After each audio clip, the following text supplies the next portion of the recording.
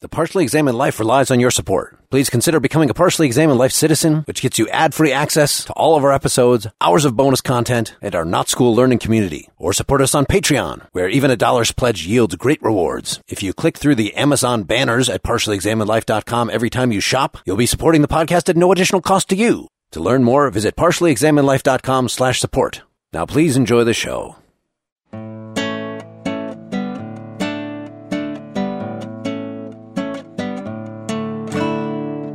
You are listening to The Partially Examined Life, a philosophy podcast by some guys who at one point set on doing philosophy for a living, but then tragically thought better of it. Our question for episode 117 is the truly universal question. If you want to bury your brother and your uncle won't let you, what should you do? And we read the play Antigone, coincidentally just about that, written by Sophocles in around 441 BCE. You can join the discussion, get the text and lots more information at partiallyexaminedlife.com. This is Mark Linsenmeyer paying obeisance to the gods in Madison, Wisconsin. This is Wes Alwyn in Boston, Massachusetts. This is Dylan Casey in Middleton, Wisconsin. I'm John Castro in Manhattan. You have to say this is John Castro. This is John Castro in Manhattan, which is in New York City, by the way. All right. Start us off. Do we want ground rules to break the ice? Safe word. The ground rules for our discussion include, number one, try not to assume our audience has read what we're talking about or has any other background in philosophy. However, we just recorded the play. So go listen to the play. You have no excuse. You don't have to read it. You just have to listen to it. And if you're not too distracted by our performances, then you'll get the meaning. Well, you can at least enjoy Lucy Lawless's performance And Paul Provenza. Hell yeah. and Castro, but the rest of it's a shit show. Number two, don't make arguments that hinge on something other than what we've agreed to read. Don't say, you would know what I was talking about if you'd seen the all butter production of Othello. All butter? Yes.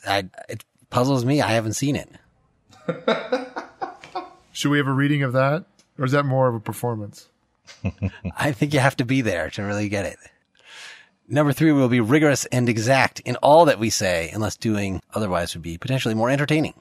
We got 3 St. Johnnies on. I'm outnumbered for the first time, and you guys did this thing at St. John's, your alma mater. Well, the undergrad alma mater for 2 of you, and Dylan was a tutor there. So what was that like? How did you treat this?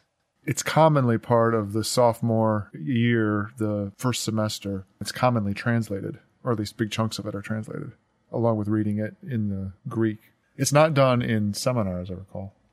We're not actually given much of this to translate, right? There were some preceptorials on it where you could translate the whole thing, but I think it varied a lot from tutor to tutor, and certainly in sophomore year, not everybody did Antigone. Like, for instance, I did Oedipus Rex, not Antigone. But typically the pace would be start from the beginning and do, like 10 lines a day and then jump ahead to some other section. It's very hard work translating it, especially if you don't know any Greek, which no one knows when they're a sophomore in college. I think we did all 3 in seminar. You mean discuss them, not translate them? People might have been doing translations in their individual language classes, but if I recall, Antigone, Oedipus Rex, and I think Oedipus at Colonos were seminar readings, so I might be wrong about that. The reason that I asked is because you're supposed to instruct me in this, how to talk about a play and not get all anal about finding enough philosophical content in it, right? I couldn't come up with a question out of this. I had to make up that bullshit fake ethical question for our intro here. Folks can go and listen to our Not School discussion with the fiction group that I participated in on our Citizen site about Antigone from last summer. And we came up with some things to talk about, but it was very difficult. And people were sort of looking to me for guidance for how to wrench philosophical issues out of it. And other than the ethical thing that we already brought up in the discussion after the performance last time about conflicting duties and how maybe there are just conflicting duties and they're not defeasible. They're just both incumbent upon us. And that's just a tragic sense of ethics. So that was the big thing that I had gotten out of it. But apparently there's more to it. And even if there was less to it, you could just talk about it as literature and still have a stimulating St. Johnsy style discussion. The first thing is to not say we're going to wrench philosophical Exactly. content. Right. That's the very first thing. That's very Creon-like of you, Mark. Is that something that you find yourself doing with literature all the time? Only when we try to talk about it on the podcast, which we see. haven't done that many times. So Gotcha. we're establishing a precedent here. Last time we tried to do it was with David Brin, and see what happened with that. Yeah, but we did it with Cormac McCarthy, but I guess we had the benefit of having a philosopher who had written a paper about it on there who brought up Nietzsche and stuff like that, right? Right. I looked what philosophers had written about this. I found a little about what Hegel had to say about it, and Wes found us a bunch of articles. I looked at the first one that are Freudian, so that was kind of neat, seeing what somebody thought the unconscious motives of all the characters were that inspired some lines in the Antigone theme song that I wrote. What I thought was really interesting, so as Mark pointed out, the conflict that this play is taken as representing is between the divine law and then the laws of human beings, let's say, or between loyalty to family and loyalty to state. But what interests me is so if you look at Creon's first speech, the play starts out, we get, Antigone telling her sister Ismene that she's going to bury her brother, despite the fact that Creon, who is their uncle and who has taken over the rule of the city after their brothers who were co-leading that seminar, killed each other, basically. So they got into a fight, and there are different accounts of how that occurred. But one brother left the city and came back with an army, Polynices, and Eteocles, is that how you pronounce it, was defending the city and was killed. So Eteocles will be buried by Creon with full honors, and Polynices is going to be left out in the open, unburied, which was a very big deal at the time, a dishonor to the dead, and I think probably would still be a big deal today. One of the descriptions of the conflict that I read was that Eteocles and Polynices had made a deal that after their father Oedipus was dead, he had actually stopped being king even before that, then they would alternate years, that one would be the ruler for a year. So Eteocles had his year, and then he was supposed to give up his reign, and he just wouldn't. And so Polynices left the city and started this rebellion. So really, if that is the correct account, you would think that's one of the things that Sophocles' audience would have had in mind. Then it seems like, the one who's being dissed by Creon here was actually in the right in the conflict. But right. The other thing to keep in mind that the audience would have had in mind is that, so these are all the sons and daughters of incest of Oedipus, and Oedipus actually has laid a curse on the two sons, and the curse is that they would kill each other. Yeah. Does anyone remember the reasons for the curse? It has something to do with something that seems quite trivial. He lays down some rules. So one of the brothers serves him using the silver table of Cadmus in a golden cup, and he had forbidden that. And then the other gives him the haunch of a sacrificed animal rather than the shoulder, and the shoulder's better. Basically gave him the wrong cut of steak. Maybe if you fucked your life up so much, killing your father, marrying your mother, and then finding out about it, and your mother kills herself, and you blind yourself, maybe you shouldn't be setting rules like that. Maybe that's not the time to be presumptuous. Or maybe those are the things you just start to focus on. Yeah, maybe the need for rules, because of course the incest is the opposite of that, right? So is the ultimate violation of boundaries is incest. So you could see those types of rules as an attempt to regain what you've lost through incest. When we get to the first speech of Creon, he's not framing his debate with Antigone in terms of justice versus familial loyalty or loyalty to the gods. He talks as if he's speaking about loyalty himself, and he's talking about loyalty to the fatherland. And he also talks about friendship, which he does repeatedly throughout the play. There are a few little things that Creon does that are repeated throughout the play. He's repeatedly accusing people of taking bribes. Yeah. But one of the other things and that's another thing for us to talk about, what the meaning of that is. And then what interests me most is this repeated talk of friendship. So he talks about being a friend to the fatherland, and before you're a friend to anyone else. And then later on in the speech, this speech actually begins at like 162. And then how one's friendship to one's own land, to one's fatherland, is the groundwork for any sort of friendship at all. So he says, nor could I count the enemy of the land friend to myself, not I who know so well that she it is who saves us, sailing straight, and only so can we have friends at all. So if you can't be a friend to your own country, you can't be a friend to anyone. So it's this interesting argument. What's interesting about this first speech is that it's a long, kind of intricate argument in favor of his position, and he's trying to do a sort of reductio ad absurdum. Oh, you say there's some sort of higher friendship than friendship to one's country. Well, friendship to one's country is just the very groundwork of any friendship at all. So there can be no such friendship with that. He makes a similar argument later on, maybe right after he and Hymen are done blasting each other. I think he says something to the effect of, if a man can't rule his house, how will he be able to be a decent ruler? I mean, I think it's very personally about him as king. Right.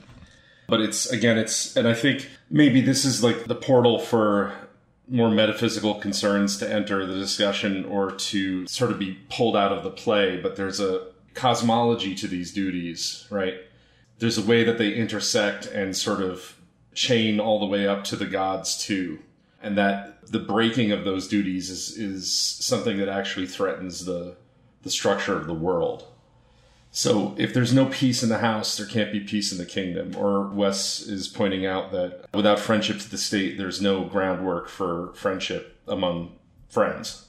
And that fissures in those, I don't want to say relationships again, but fissures in those duties to family, to friends, later on to the gods, actually complicate the picture everywhere. There's no way that a conflict in one area is isolated without a serious conflict somewhere else. Well, I think it's interesting that you bring the relationship with the gods in and put it on the side of relationships among family and friends. I kind of do, yeah. Yeah. Well, I think that's one of the conflicts that's in here, because in some way, both Antigone and Creon are claiming a kind of allegiance to that. Right. Creon, in the sense of the order that's presented by the city, is one that's preserved and endorsed by the gods. And Antigone, that the familial ties and the proper death rights for her brother are endorsed by the gods. That's right. And there's a moment where Creon, when he's confronting Tiresias says the reason why all this is going down is that the altars themselves are polluted with the flesh of Polynices. His unburied flesh is polluting the altar. Right. This is around 1,000... somewhere in the early thousands that he's saying this. I'm using the same text that we used for the reading. Yeah, which didn't seem to match what Wes was reading. I'm using the Green translation just because it's very literal and it goes line by line. Got it. Sorry. And it marks all the lines. My lines are marked too. I think this is around somewhere in the 800s. But the line that I'm thinking of is that he basically says, no man can defile the gods. Actually, Creon, interestingly, says that as a response to Tiresias. Who I mean. So I wouldn't give him up for burial in fear of that pollution, for I know no mortal being can pollute the gods. Right. Old Tiresias, human beings fall. The clever ones fall the furthest when they plead a shameful case. This is another one of Creon's memes, the clever falling, and people who have taken bribes and things like that. But yeah, so Tiresias has given this idea that there's a pollution and Creon isn't buying it at this point. And that pollution is connected to the duties owed among humans, right? The failure to meet the duties between human beings causes a corruption in the duty or the, let's say, the ritualistic practice that we owe to the gods, so that there's some connection there from high to low. I mean, you know that term, the great chain of being or something like that. But it's that this king is unjustly treating one of his, I guess, nephews who's passed on. The fact that he's not paying him the duty he is owed is actually creating a rift between the divine and the human. Yeah, one of the things Tiresias says is yield to the dead. There's this line from the dead to the divine. The idea that when mortals die, they go to Hades and they join. So Antigone will talk about joining Persephone in Hades. And of course, she'll be joining Hades himself. There's some sense in which whatever form of afterlife this is a conferral of some sort of not divinity, but association with divinity. And there are things owed to the dead. And I think that's one of the conflicts here, is what's owed to the dead versus what's owed to the living. For Creon, it's about what's owed to the living, the people who have survived the war, the state. For Antigone, it's about what's owed to not just someone who's her kin, but also she frames it more generally in terms of what's owed to the gods and what's owed to the dead. There's just a little mirror of that where I believe when they're discussing the two of them in the tomb that, Creon, you've denied the gods of the dead. You've denied them Polynices, right? You didn't let him die. And you're sending the daughter of the daylight or something, like it's some phrase like that. You're sending her into night far too early. So basically, he's flipped the order of things in the way they should be. Yeah, Tiresias seizes on that irony of Creon's punishment for Polynices is a denial of burial, not burying someone who's dead, and then his punishment for Antigone inverts that. It's a burial for the living. When he makes that decree, by the way, you already see sort of hints of him having second thoughts. Why not just kill her? At first, he's more bold. I'm going to slaughter her on the spot. No one's going to make me a liar. Now he's kind of doing the James Bond villain thing, right? He's going to give her a chance to escape. Also, not take responsibility for her actually dying. It's a similar thing to exposing your child to death rather than slitting their throat, right? Somehow you have distanced yourself from actually killing them. Right. So that they can come back later on and kill you. Exactly. I was going to say, you think this family would have given up on that tactic? Right. I guess I'm being a little speculative here because I do think that Tiresias unambiguously indicts Creon. I'm wondering about that sense. Is he indicting Creon completely in every way, or is it more for the extremity of his reaction? Is it more like, well, you had a point with Polynices, but look, he's dead, so you have, for the good of the city, everybody's against you, and you've made it worse by condemning Antigone. You made everybody else against you, both of which are true. And so I'm wondering how much of Tiresias's advice has to do with the good of the city against Creon's understanding of what the good of the city is. He understands himself as preserving the integrity of the city, and that punishing Antigone is really part of laying down the law and maintaining order. And without that order, the city will fall apart. And Tiresias is saying, well, look, you are actually violating the necessary behavior of the city and therefore not ruling it properly, as opposed to it being about not properly appeasing the gods or something like that. That's certainly the latter is how it reads. I've seen these ill omens on my altars, and you've brought this calamity upon us. Our hearths and altars are stained with the corruption of dogs and carrion birds that glut themselves on the corpse of Oedipus's son. So it's just you did the wrong thing, and the gods are now deaf when we pray to them. Their fire recoils from our offering. Their birds of omen have no cry of comfort, for they are gorged with the thick blood of the dead. And it doesn't seem to go in any more detail other than, Creon, why can't you just admit you're wrong? And why are you accusing me of making this announcement for profit's sake somehow? So he defends himself against Creon's kind of crazy accusation. Yeah, that comes up again. Which he had against the century earlier, that right. Anybody that's defying him must have somehow been paid off by somebody, like as if Polynices has a bunch of financial backers or something. So is what I'm remembering voiced by the chorus and not by Tiresias? What are you remembering? Which one? I'm just remembering that the issue of Creon's behavior as being bad in two ways. One is that it's not just Antigone that is affronted by the act of not bearing Polynices. Hymen makes that point. Okay. This is how everybody in the city is talking about you. Yes, okay. What are the two ways that he's done something wrong? It's just up in the ante. I mean, I guess it's basically the same way, but the first way is not allowing Polynices to be buried, which he does on the grounds of integrity of the city and essentially the rule of law, and that the traitor Polynices had disrespected the order of the city. And so the way he goes wrong in that is not realizing that once he's dead, then there are some higher rules that the city operates under that must be adhered to. And there's a way for him to rule, but still allow him to be buried. And then same thing by upping the ante with Antigone. It's a similar kind of violation of trying to hold too tightly to the rule of law and the human conception of the city rather than sort of the divine origins of it. What you just said, it brought together two questions that I had in my mind that I had thought were disparate, but I think that they're related now. What does he actually gain by refusing the burial? He has that speech at the beginning, and I'm sure somebody has a line, I don't have it close to hand, about how not honoring the ignoble dead is part of how you keep the state functioning. But before we get to that line, the question that I didn't relate to it before you said what you just said, but I see it now, is what is it about what Tiresias says convinces Creon?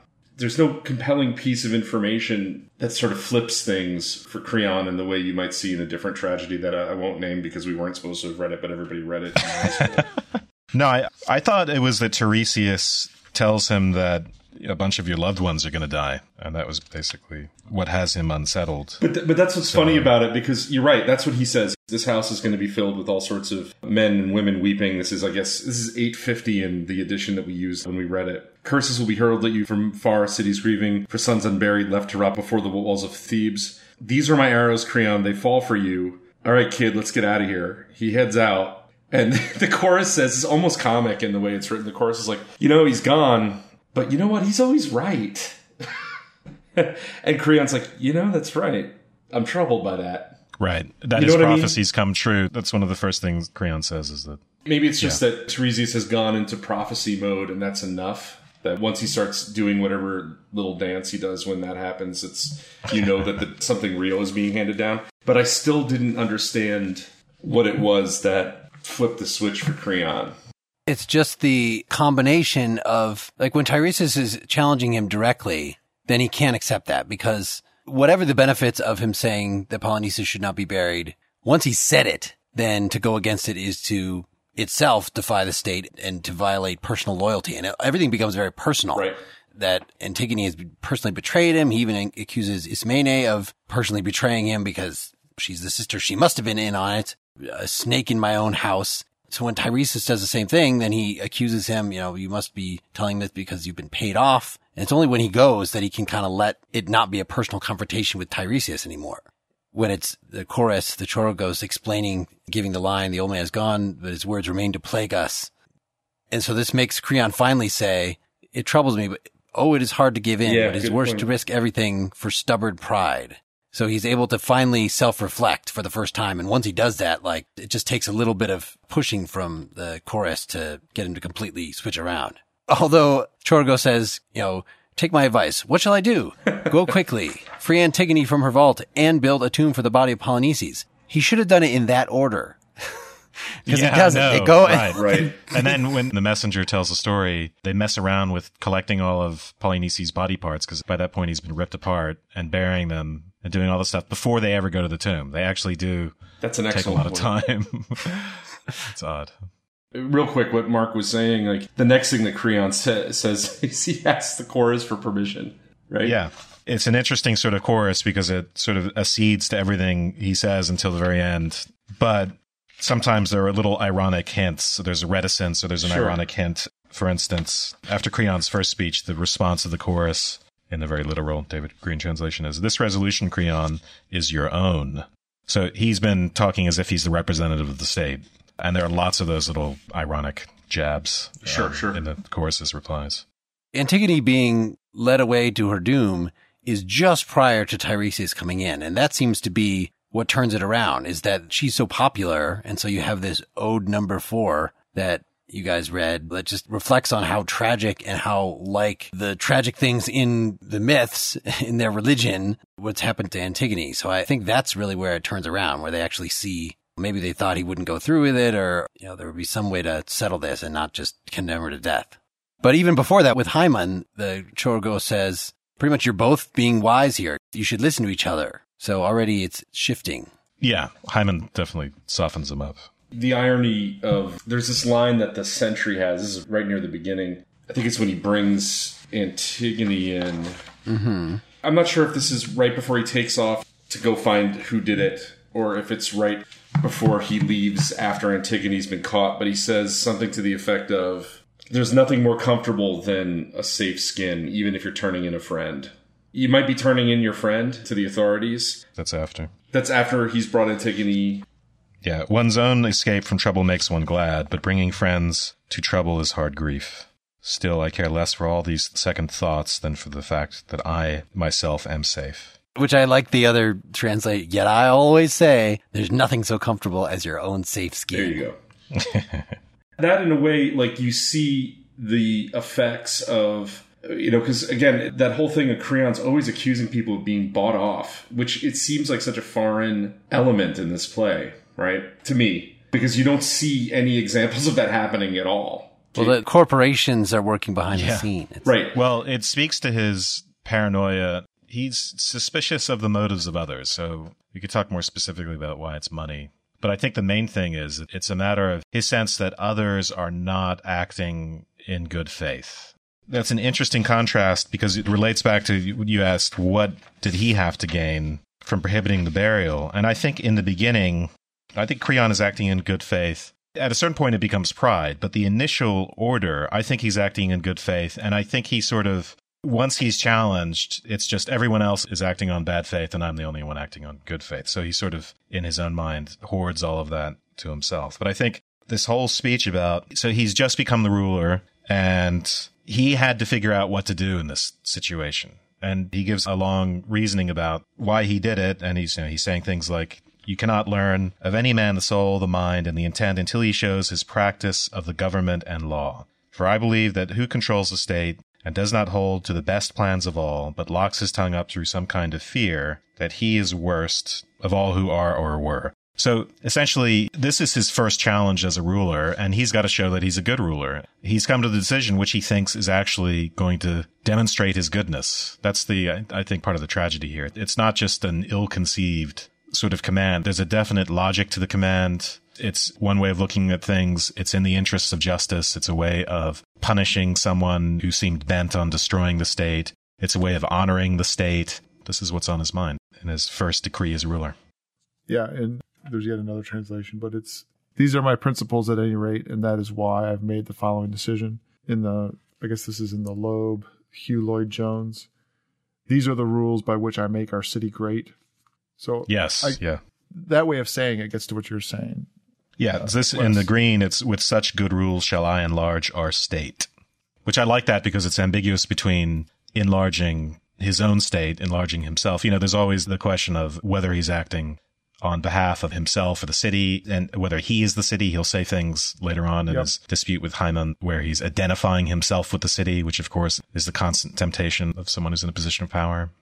Well, I mean, if you're going to be at pains to identify yourself with the city, then you need to identify yourself with everyone in the city. And there's this thing that he, I'm probably more attuned to this just because I'm a 21st century individual, but the way he continually isolates women and the youth from the right or the ability to make decisions or to add their counsel to his decisions, right?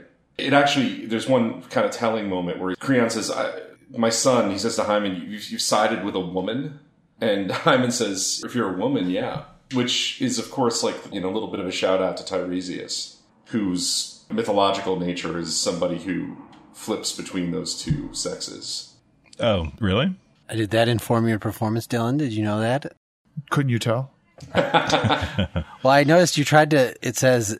I tried to be sing-songy at the beginning. Yeah. Yes, on the first line. Yeah. It's sing-songy in contrast to Creon. Yeah. And that's hard to do. Yes. Hence, it was terribly done. Well, don't you think, though, that, this is where, having the context of a little bit of the other plays makes a difference, right? Tiresias... Which the audience didn't have, right? Because this was produced first. Well, no, but the audience... Of course, the audience knew the stories. You know the story, yeah. You're right. It was produced first. Tiresias' nature would have been something they were all aware of. Yeah, and all these stories are the kind... It's like the Odyssey or the Iliad or something. If you grew up here, you would never have heard it the first time. Everybody knew these stories before they even, knew them. It's like a Spider-Man reboot. I was about to say that. It's like what Batman is to us. That's exactly right. For better, for Spider-Man and Sophocles. Hey, kiddies, let me tell you a story about a man who fucked his mom. This is a children's story? Is that what you're saying? No, I'm just saying, I was actually, this is just a side note, but I was actually like getting really kind of offended by the number of reboots. And you sit there and you're like, is this all the creativity that we have? That we're constantly actually remaking the same movies about the same people. Until a friend of mine pointed out to me, he's like, why is this really any different than the way you would have experienced stories in different media about the Trojan War? Or 80 different versions of Hamlet. Or the Bible, for that matter. So part of that backstory is that Oedipus was, before his fall, a fantastically successful king. and highly esteemed in his country, having come in after the death of their ruler. No one knowing, of course, that Oedipus was the one who killed him. And that, solving the riddle of the Sphinx. Yes, he solved the riddle of the Sphinx. So he saves Thebes from the Sphinx, and Creon is actually ruler at that time in Laius's stead, and so he awards him rulership because of that. He also awards him his sister. That's all good, important stuff to why Creon would be trying to assert himself in some very concrete manner. So, him saying, these are the rules and the way I will make this city great, then that's him asserting that. So I guess I'm just going back a few minutes to agreeing with Wes that at the beginning, if maybe ill-conceived or maybe a little bit over the edge, his initial rhetoric is just one of just saying, look, this is the way we will make the city great, and by sort of laying it down, being a strong ruler. I should say, I don't know how long he's been ruler at this point. It's not his first decree, obviously. Well, is it? I don't know. Because it's Polynices and Eteocles have been rulers, so maybe we can consider this his first decree. But it's only ill-conceived in the context of Antigone. That's another interesting thing about this play. Is it his tragedy or hers? At a certain point, all our feelings, we feel sorry for Antigone. But she's not the one who falls, really, right? No, not at all. She doesn't change. And she's not the one who makes the big mistake. Creon's the one who makes the big mistake. Well, I think that's up for debate, though. Because in some ways, she's in a similar position to Creon, acting from a point of pride. Although I'm not actually asserting that. That's the possibility that's always looming over this, which is that she is being just as prideful as Creon. They're very similar. Yeah, her problem is not giving enough room to the rule of the city and apologizing and living with it. She got the burial, and so to live with it, sort of according to Mark's song, why couldn't you just have apologized? It wouldn't have been that big a deal. She talks of wanting to die.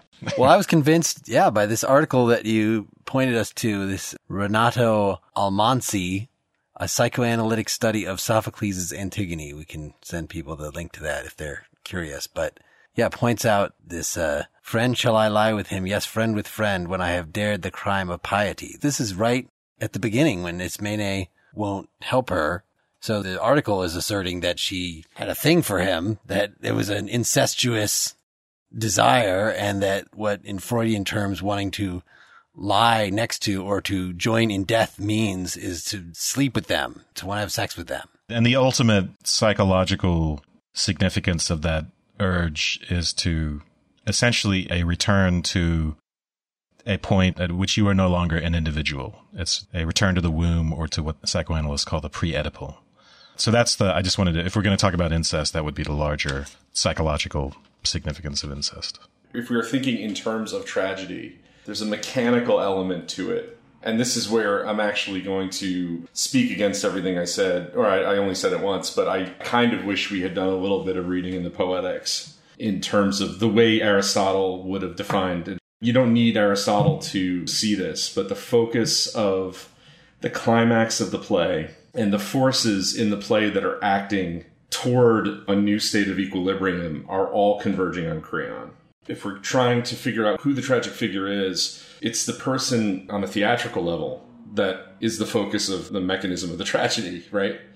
Well, explain that more. I admit I'm probably defining tragedy too broadly, or tragic figures too broadly, and maybe what rules out Antigone as the co-tragic figure. On a very basic level, without, again, engaging in theory of drama or tragedy, he's the one in the play that suffers change. And so he sees the error of his ways at the end. There's a realization. My Aristotle is just way in my past, but I know a practicing playwright, David Mamet actually, who would structure his plays along a mechanism where the thing he was shooting for was the moment of reversal of fortune is the same moment as the recognition of one's own complicity in that reversal, right? That's why I asked that question about, why does Creon find what Tiresias says compelling? I asked that question because I don't feel like this really binds those two moments together. It's that sort of a mechanism on the most basic level. Somebody who was high is laid low. I just think Antigone is really a solid block of stone. I think she's a very well-drawn character. But she just trucks through. An irresistible force. Yeah. Yes. Yeah, I think you're right. And if we're going by Aristotle, this is straight out of Aristotle. So the reversal of fortune in ancient Greek, it's called the peripeteia. And it's exactly the point at which the character also suffers and then realizes and comes to that realization. So maybe Mark was right. Sorry, Mark. I actually, with my daughter, just watched a Brady Bunch episode that had the same thing, where Peter was a hero, and he was declaring himself a hero, and he threw a party for himself, and no one would come. And then he's standing there in this goofy-looking late 60s suit, staring at the table full of party favors and crap that nobody's at, and that's the moment where his peripatetic moment. suffers change. Yes. Oh, that's beautiful. I didn't know that was so informed. I thought it was by Aristotle. when Marsha got hit in the face with the football, but That is a change. That is a laying low. If we're going to talk about Antigone as tragic in any sense, it's not in this very strict sense. It does beg the question of why it's called Antigone and not called Creon. Totally. Do we actually know? Marketing purposes. Actually, that's a good question. I am not showing up to Cream. Exactly. I don't want to see Well, that. no, but it is a good question of what the actual name was. I don't know. I think it was Choragos. I think that was the name of the play. The It question was is, Tiresias. do you want to see Paul Provenza or do you want to see Lucy Lawless? Sorry, There Paul. you go, Paul. Well, let's look at scene 4 where Antigone has her final talk to see if she has any sort of reversal or anything. I mean, it just seems like it's a long, broken up morning farewell. Look upon me, friends, and pity me. Turning back at the night's edge to say goodbye to the sun that shines for me no longer. Now sleepy death summons me down to Acheron, that cold shore. There is no bride song there, nor any music. And all the rest of the speeches are about the same. And we should point out that she doesn't perform in them in that mocking tone. No, Lucy did a good job of being serious about it. So yeah, I mean, I think this is also very interesting. You could argue for some sort of subtle reversal in the speeches here that she gives at the end. She's certainly in a different frame of mind, right? She's certainly not in the, fuck you, I'm going to do this and I don't give a shit. She's now in a state of mourning, but it's no longer directed at her brother. It's directed towards herself, at her own fate. This idea, I'll never get married. And Oedipus. It finally brings back in the third speech where the chorus says, I cannot tell what shape of your father's guilt appears in this. You have touched it at last, the bridal bed, unspeakable horror of a son and mother mingling, their crime infection of all our family. O Oedipus, father and brother, your marriage strikes from the grave to murder mine. I have been a stranger in my own land. All my life, the blasphemy of my birth has followed me. Why Hymen? Why is he here? What's the importance of the marriage that's getting interrupted? That reference that you just read, Mark, clearly is connecting the original quote-unquote marriage sin with what's happening to her now as sort of a fate passing down. Seamus Heaney expresses it beautifully. He says, fate is breaking upon this family like a wave cresting up and dredging up all of the black sand at the bottom and crashing that black muck down onto this generation, right? Maybe I'm being a little precious here, but I'm just curious what the marriage is about. Why does it need to be interrupted? Why do we even have her as a bride to begin with? Could we have done without it technically in the play? so there's something important about love, I think. And the chorus gives a speech about love. What's love got to do with it, Wes? I think that song is one of the translations of the passage of this play. So the chorus is talking about, this is right after the fight between Hymen and Creon, just after 780. So Creon is just given the decree to take Antigone away. And the chorus goes, love unconquered in fight, love who falls on our havings. You rest in the bloom of girls' unwithered face, blah, blah, blah. You twist the minds of the just. The wrong they pursue and are ruined. Desire looks clear from the eyes of a lovely bride. So the idea here, of course, is that Hymen has been corrupted by love, but I think it speaks to this larger idea that it's Antigone's love for her brother, that's something excessive and wrong about that. And that's directly contrasted, at least here implicitly, to her love for Hymen. And then, of course, in her speeches, she will talk a lot about the fact that she's never, not for me was the marriage hymn, nor will anyone start the song at a wedding of mine.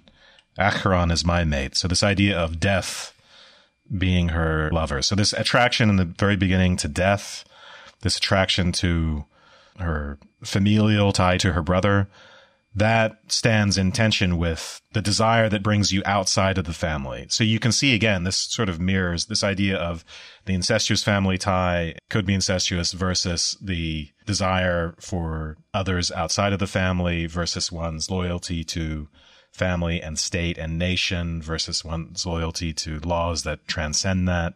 It's still along the lines of those same sorts of conflicts. But I think this idea of love here and marriage is actually important.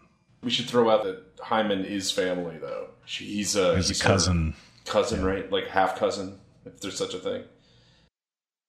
Yes, and I bought another thing that came out of the Almansi article is that Creon's tone with his son about this, and I'm going to take your bride away from you, that Creon actually does have a thing for Antigone. I couldn't really see that so much in the text, but it does seem an explanation for the vehemence. And supposedly, I guess I haven't read Oedipus at Colonus recently, but that he's very possessive, Creon, of both the sisters in that. No, I don't see the attraction. What I see is what you would see in any situation, which is that the prospect of losing a son, right? Every marriage out of the family, he's holding on to his son as a son at that point. That seems psychologically plausible to me. Can I throw a question just to keep looking at this relationship between, or not relationship, between Antigone and Hymen? This would just be a shadow hanging over the play, I guess, but like any sort of sense that their marriage would lead to some sort of political restoration or some sort of return to or reuniting of the line in some way? You mean like Antigone would somehow legitimate Hymen above Creon in some way? Well, legitimate the line. I don't know Hymen above Creon, but Hymen when his time would come, and actually thereby legitimate Creon immediately. I see. You're thinking, John, in the context of just why this marriage in the first place, as opposed to why might Creon have other reasons for wanting to seize the moment to be opposed to it. Yeah, in other words, they're probably including the marriage as a device for the play, right? As a mechanism inside the play. If he's a good playwright, and Sophocles is like the greatest, right? He's putting it in there for a reason that sort of sets up some markers for us to understand the rest of the play by. One part of it would be the things that Wes was outlining in terms of this very complicated familial morass that this whole crew is sort of wrapped up in. But another part of it too is that same morass or difficulty would be echoed in the structure of the state itself, right?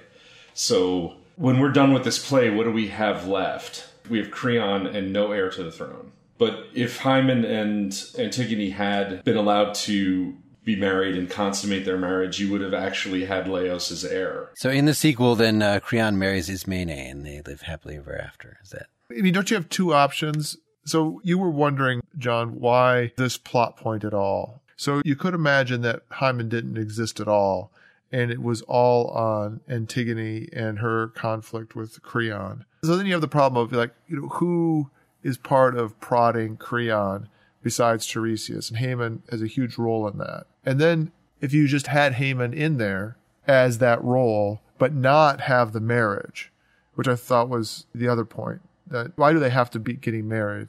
Then I guess you get to where Wes is about the question of love, that isn't their tie that is related to another version of friendship, right? It's either a familial tie or another kind of loving tie that isn't part of the structure of the state, or it's part of this old version of the structure of the state.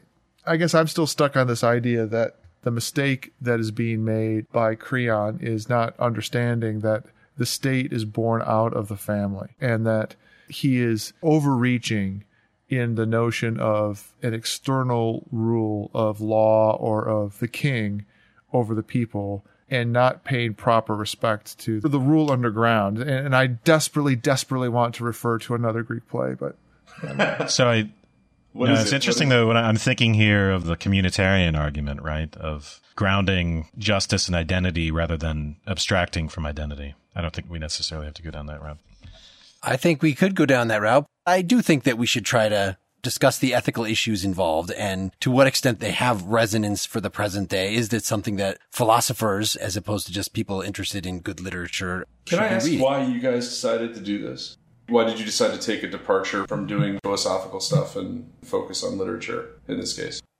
Well, Sophocles is brought up a lot in philosophical contexts as presenting a distinct view of ethics. And even though it's a little oblique, he's not writing an ethical treatise. So we're also going to do St. Augustine coming up, and just starting to look through that. The way that he talks about sin is not just a straight up ethical treatise like John Stuart Mill writes, but still you can get a clear picture of a kind of view of ethics, which was hugely influential throughout history. So that even by itself would be enough of a reason, but also just philosophically rich literature is among the things that is within our purview.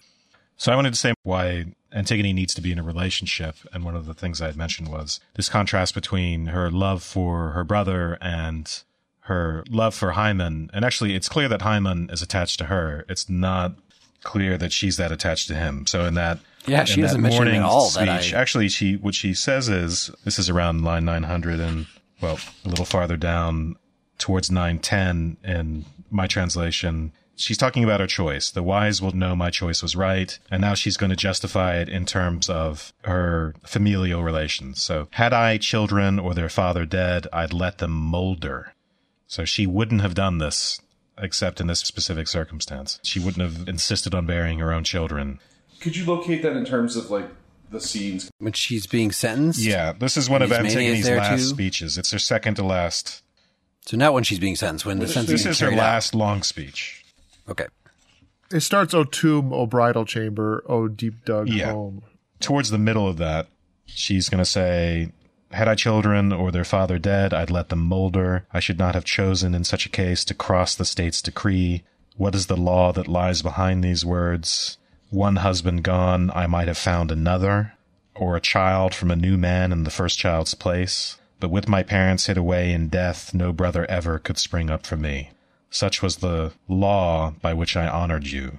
So, and then she goes on, no marriage bed, no marriage song for me. So she seems like she's mourning, and since no wedding, so no child to rear. In this very same passage, she is both mourning the fact that she's not going to get married, and she also says something which indicates that her attachment to her brother, because he's her last brother. You know, it's odd, because if it were her last sibling, it might be a stronger argument. Like, this is my last familial tie, right? But it's her, there's Ismene. So she has to say something really odd, which is that it's her last brother. In fact, this struck me as odd, and I did a little research and I found out that many scholars think this is an interpolated passage, and Goethe was adamant about this. He thinks it's totally out of character and totally in conflict with the rest of it. It seems like a weird explanation of her act here. What about the end of it, that section where she says, for acting piously, I have been convicted of impiety? Yeah, I stand convicted of impiety, the evidence my pious duty done. Yeah. What justice of the gods have I transgressed? So, I mean, at the end, I guess I would agree that it seems like there's some kind of discontinuity in the beginning. The end, though, seems to be right on for... Yeah, I'm just talking just about this specific part of it where she's talking about... The rest of it, is purely in line with the rest of the play. But this specific passage, and it struck me as odd before I found out that scholars, or at least Goethe, are adamant about it being... Are you saying you're like Goethe? Yes. No, I'm just saying it's an odd... It's clearly... I'm saying I didn't just... I'm more like Goethe myself. Lift this from a secondary reading, that it actually struck me as odd before. Two things I heard. So the Almansi article, that psychoanalytic one, makes, again, a big deal about this as showing that she has incestuous feelings for her brother and that this is just weird. However, another thing that I had heard, and I can't remember the source of this, it's some online lecture, I believe, on iTunes U somewhere that I listened to when prepping last summer for this, who just said this was just part of ancient Greek society, and a weird thing about it, that they prized their siblings more than that everything else is. If your parents are dead, then you can't have more siblings. And of course, even if you are a woman, you're going to value this particular point is not something I remember, but I'm just adding this, that since there was no value placed on women at all anyway, then you wouldn't have her count Ismene in this calculation. She's only talking about child and father and brother, really. So among the men, children are replaceable. Parents are supposed to die first. Therefore, the emphasis on the sibling is just, that was part of ancient Greek culture. And I don't know if that's true, that this is not weird at all. This goes towards this tension between her love for Haman, or love versus love for brother. And here it's of course minimizing the romantic love at the expense of the familial love. And again, this goes towards the larger issue of friendship and the way communities are grounded, right? How the state survives, how the state continues. On the one hand, these familial ties are, as Dylan was pointing out, foundational in some sense. And the state, we saw in our Aristotle's politics episode, that the state is in some way an extension of the family. On the other hand, its propagation depends upon bringing things outside of the family, which Oedipus' family was not very good at doing. It depends upon creating these new ties with people who are essentially strangers, right? Turning strangers into family members. That's the other aspect that is critical to the propagation of a state or a society. So one could argue here that Antigone's focus on this is actually quite, that Creon is right in sensing that there's something antithetical to the state in this sort of attitude.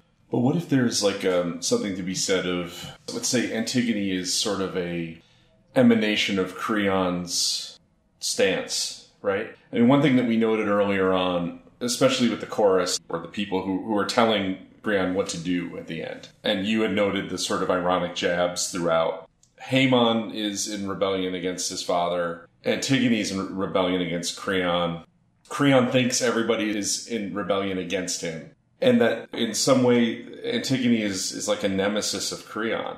I'm a little bit at odds, I think, with the way Wes and Dylan were thinking about Creon's original speech as being somewhat reasonable. But just looking at it from a different stance, if he's being absolutely unreasonable and he's breaking a fundamental rule, which is the dead need to be honored, right? Then is Antigone some sort of necessary response by the order of things?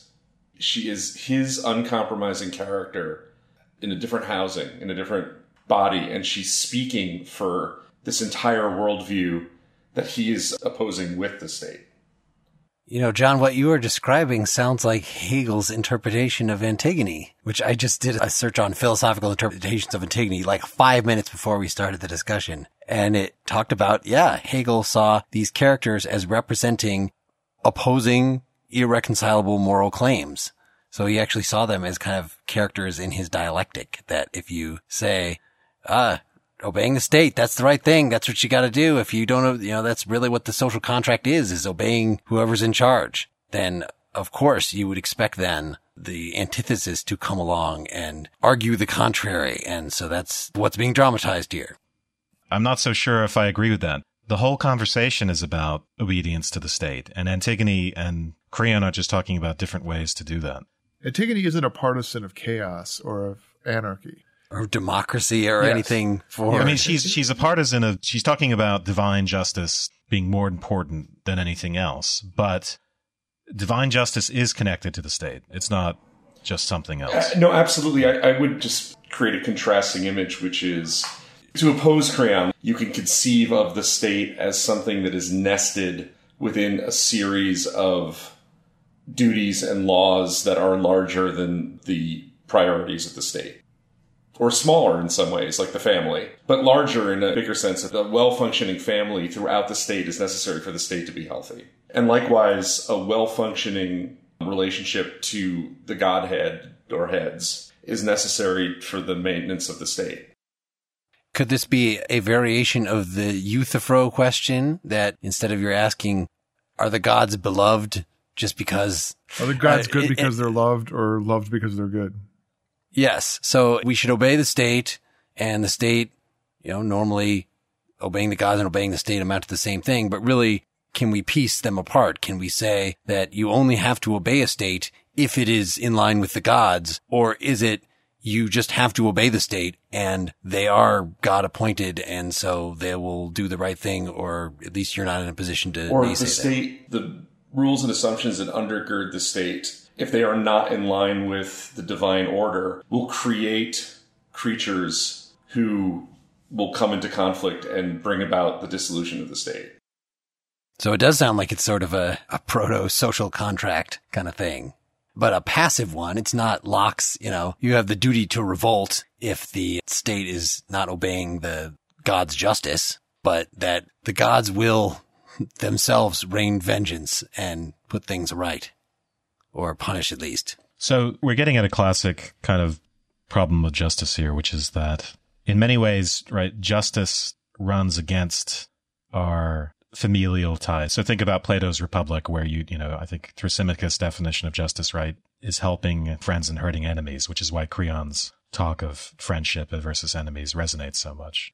And, some societies operate more on that, in that frame. They operate more on a sense of justice, which depends upon honor and taking vengeance when your honor has been sullied in some way, and observing loyalty to family above all else, even if that means going out and achieving quote unquote justice your own way by killing the person who killed a member of your family, kind of family feud stuff, and Hatfields and McCoys and so on, all of that stuff. But as the state grows in power, the concept of justice transcends all of that and really comes down with a heavy hand on all of that type of behavior. You don't get away any longer with, you can't say, oh yeah, I killed that person because they killed my family member. Oh, okay. No, you're going to jail. So the justice starts to turn a blind eye to concepts of familial attachment and loyalty, and also to questions of identity. This is part of Sandel's critique of the Rawlsian version of justice. Its conception of what the good is very, very thin. It abstracts from identity and family attachment and race and any other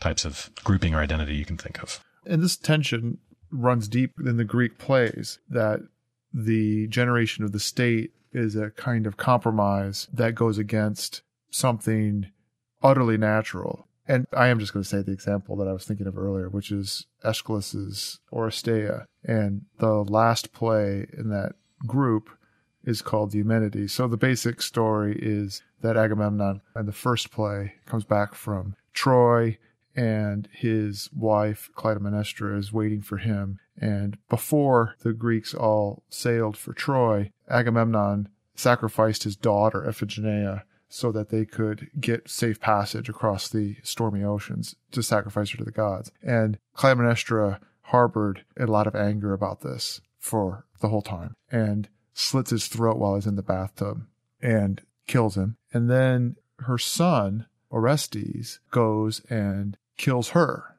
And then the question comes up, is he's a mother killer, shouldn't he be killed as well? And in the end, in the last play, Athena stands in judge, and Apollo is one of the lawyers in the argument. And the Furies are arguing for blood in this case. And they've been pursuing him. That's right. They've been hunting him down. And so there's the question on the one hand, well, he was perfectly right to have done it versus blood ought to be paid. And Athena, on the one hand, judges in favor of the city and lets Orestes go. But she renames the Furies, the Eumenides, or the kindly ones, and puts them beneath the city, so that eye for an eye, familial ties are right underneath the city all the time, sort of founding it, holding it together, despite the fact that there is on top of it this structure that goes against that puts it aside, that you can't have that Hatfield and McCoy kind of justice and have a city. But in the end, it is really underneath it the whole time. Yeah, Creon is sort of on the side of this transcendent justice part of things, the state. But he makes that argument in the beginning, that very first speech, in terms of family ties, right? In terms of friendship. It's an odd way to do it, right? Instead of saying, no one, I mean, he does say essentially, no one is above the law, and I'll punish my own niece, my own family member. I don't care. But he casts that in terms of, we must be a friend to the fatherland. We must be a friend to the state. That, in a way, becomes a familial tie in its own right for Creon. And then if you look at the way Antigone's doing exactly the reverse, she's arguing in favor of the family ties by way of transcendent justice, which is divine law. This is why I think it's more complicated than just a simple conflict between what I'm calling the transcendent justice versus the familial ties, because those two things turn out to be related to each other in some sense, inevitably related to each other. And I think they're just emphasizing different ends of it. So in the case of the dead, a lot of Antigone's line is also about what's due to the dead. And of course, that's about our ancestors. That's where the laws come from. When we speak of the dead, I think indirectly we're speaking about those formative forces which make the living who they are, right? We're speaking about the culture that's been handed down from our ancestors. We're speaking about the law that's been handed down from our ancestors. So it's not that laws simply appear in a vacuum. That's another kind of familial tie. But it's really important that it's Polynices, one of their own, or at least shortly there before one of their own, is the dead one. It's not like it's an enemy of the state that's being left to, well, okay, I guess I should bracket that. Right. It's a literal enemy, but it's not a historical enemy of Yes. the state. It's not somebody from a different state. Yes. So it matters that he is the brother of Antigone and the nephew of Creon and a very recent former member of the city. Right.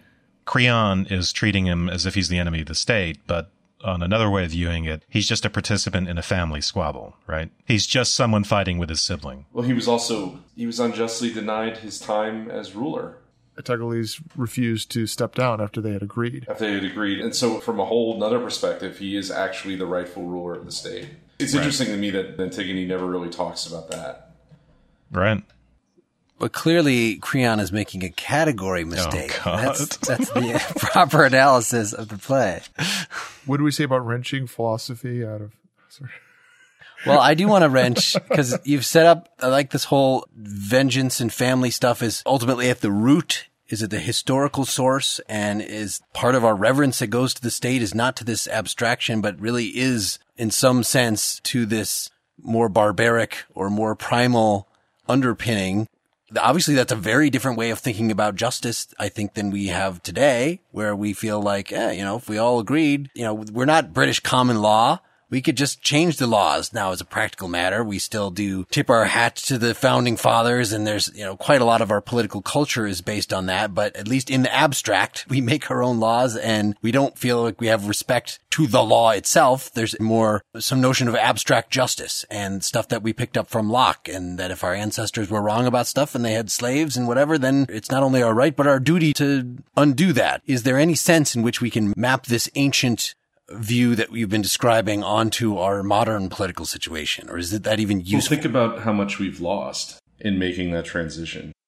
So you're saying the shallowness that we're subject to today is a result of us ignoring this ancient thing. That seems a very St. Johnsy kind I of would say thing. what we've lost, John. Yeah. I'm not sure. I guess what I mean is that if you establish a framework within which any individual, I won't say regardless of family ties, but often by just ignoring those ties altogether, everybody's going to get the same murder charge, right? If they kill somebody in their family, that somebody would get for killing somebody outside their family, right?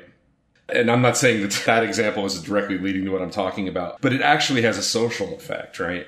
Where over time, the notion of family that may have existed at the founding of the democracy has been eroded and replaced with a different idea, or a different social norm. You're getting at the kind of critique that we discussed in our Sandel episodes.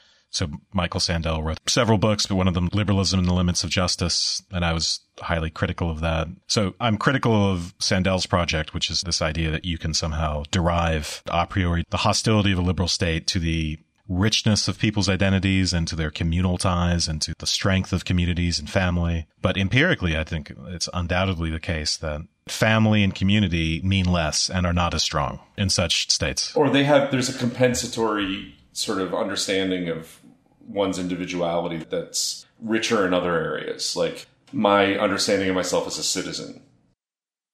Well, no, I'm not so sure that you get the citizen part out of it. I think that you get parochialism out of it. And it's very easy to have a kind of pie-in-the-sky view of small-town citizenship and how everybody is valuing their neighbors or getting along or having real arguments. But at the bottom of that ends up being deep parochialism and fear of others and majority exploitation of minorities.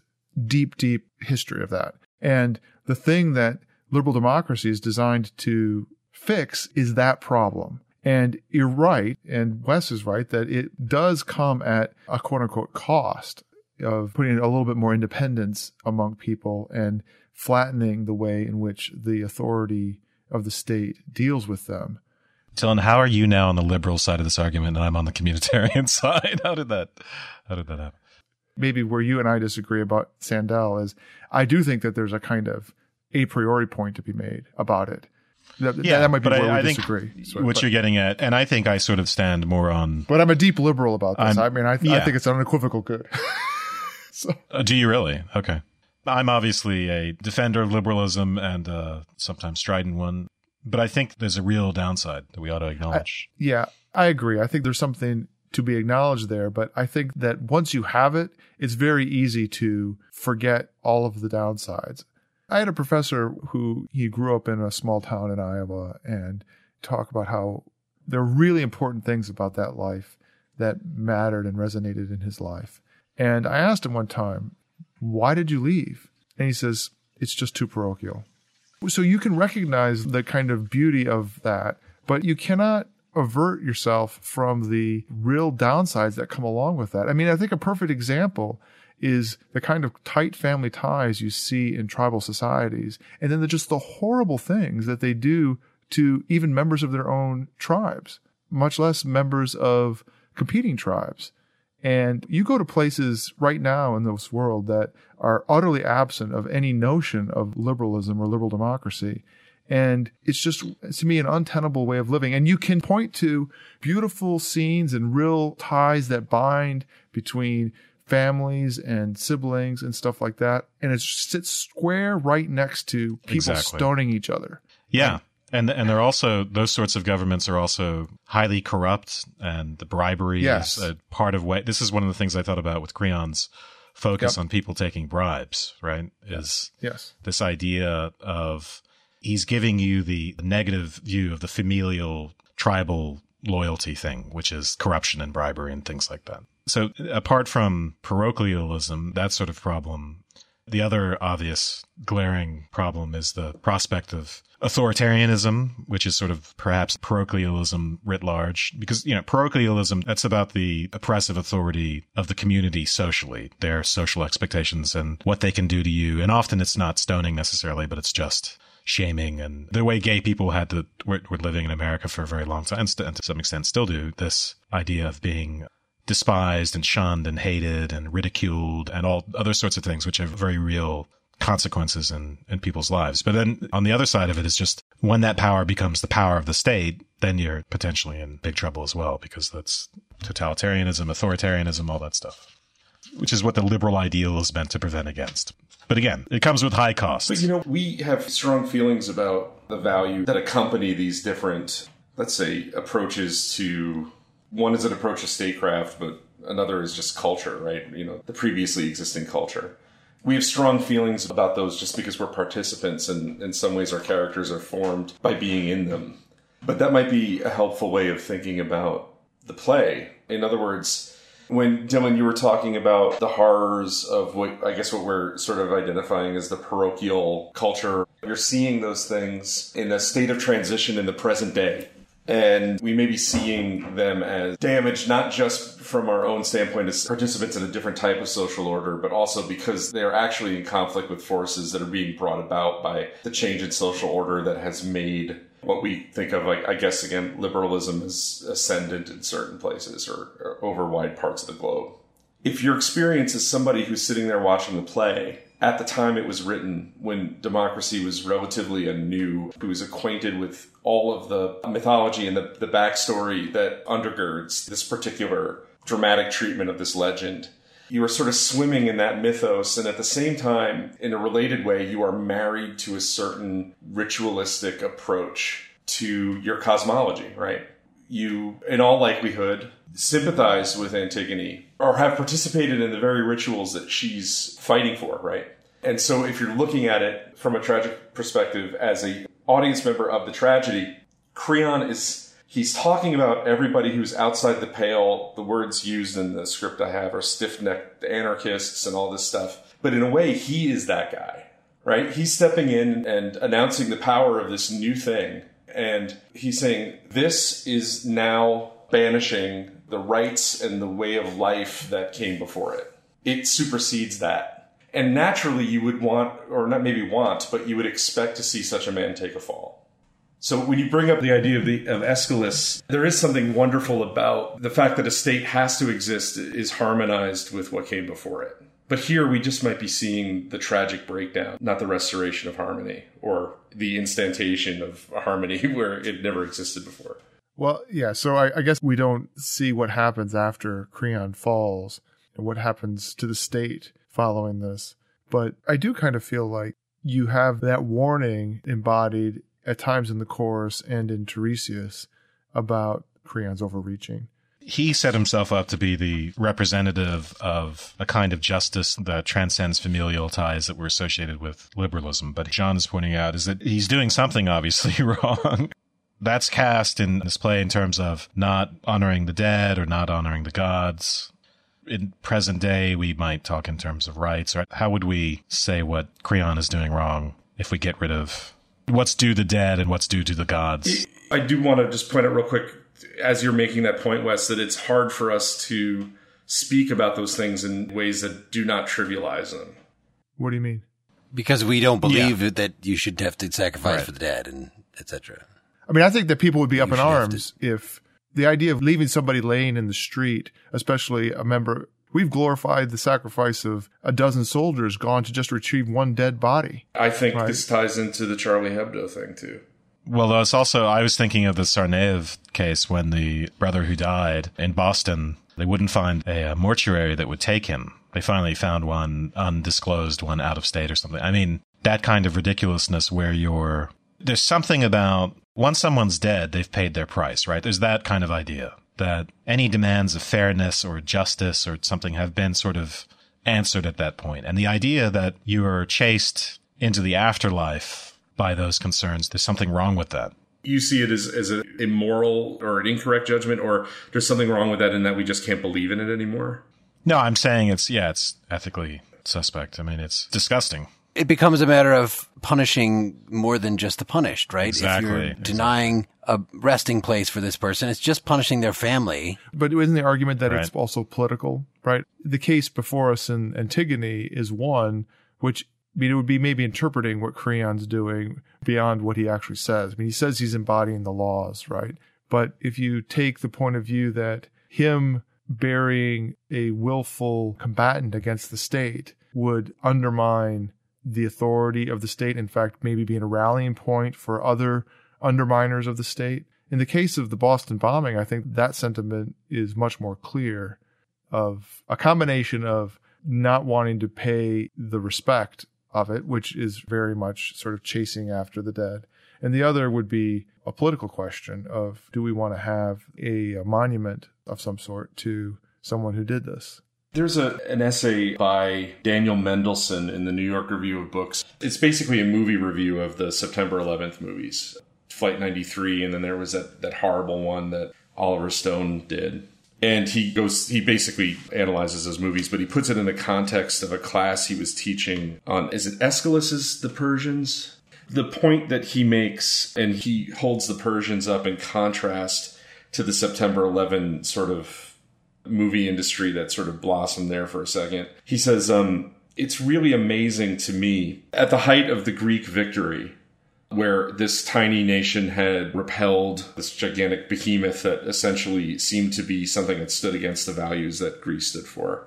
So this is the movie. Yeah, exactly right. No, but he says Aeschylus's vision in the Persians is a sign of the brilliance of Greek culture, in that I think it was the year after the victory against the Persians that Aeschylus wrote a tragedy whose central figure was the Persians. He has a very dim view of these September 11th movies because they're in some ways actually obscuring September 11th from us in a way. But there's something about the generosity of spirit, and that sort of comes out of that unique culture that was happening right at that time, that they were able to put their enemies in the microscope and sort of get inside their heads and present this story from that standpoint. It would be easier to demonize them and to write something, a gung-ho, ooh, we kicked their ass kind of story. That again goes towards this kind of demonization involved in not allowing someone's burial, granting Dylan's points. But as Mark pointed out, it becomes a way of, in the Tsarnaev case, it became a way of punishing the family. And of course, it goes towards the easy and very anti-liberal collective guilt thing where it's Muslims and this and that. And the same for, in the case of Antigone, I think Creon thinks he's enforcing some sort of justice that transcends family ties, but really he's just engaging in that collective guilt sort of parochialism where Polynices was an outsider, or he wasn't an outsider, but he made himself an outsider. It's worse in a way because of the betrayal. Yeah, the state, as it were, has drawn a new line outside of which you can define the people who are outside. It's just maybe more expansive than a family might draw or a tribe. So I found this whole attempt to connect the conflict that's going on within Antigone to the conflict that Sandel is describing, or just more broadly between parochialism and cosmopolitanism, right? The idea that there's an objective morality, that it's the same for everybody, that you treat everybody the same, that sort of goes in line with there being a justice that transcends anybody's individual concerns.